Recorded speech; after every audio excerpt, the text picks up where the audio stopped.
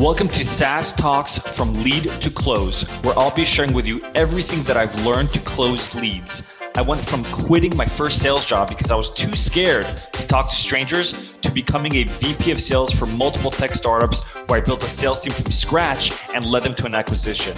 I'll teach you how to schedule more demos on your calendars, close at least 50% of your demos, and build a pipeline large enough so you're always hitting quota. If you're looking to scale, then turn the volume up.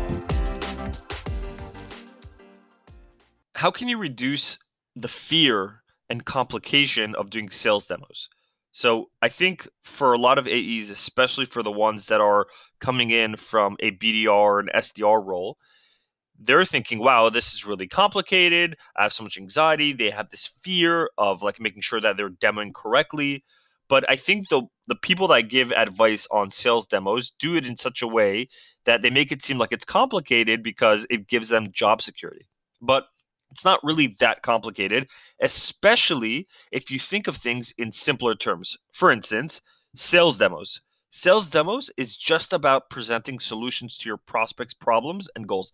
That's all it is. So when you're on a discovery call with your prospect and you're finding out their pain points, the problems they're having, what they want to achieve, their goals, all you need to do as far as the demo goes, show them what part of your solution solves that problem for them. That's it. Follow-up. Follow-up is really just all about being timely and relevant.